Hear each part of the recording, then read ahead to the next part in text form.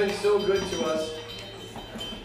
You know, when we were in prayer today, back there with everybody getting ready for the service, I was thinking, man, it's so easy, isn't it, to turn to Jesus when everything's going wrong.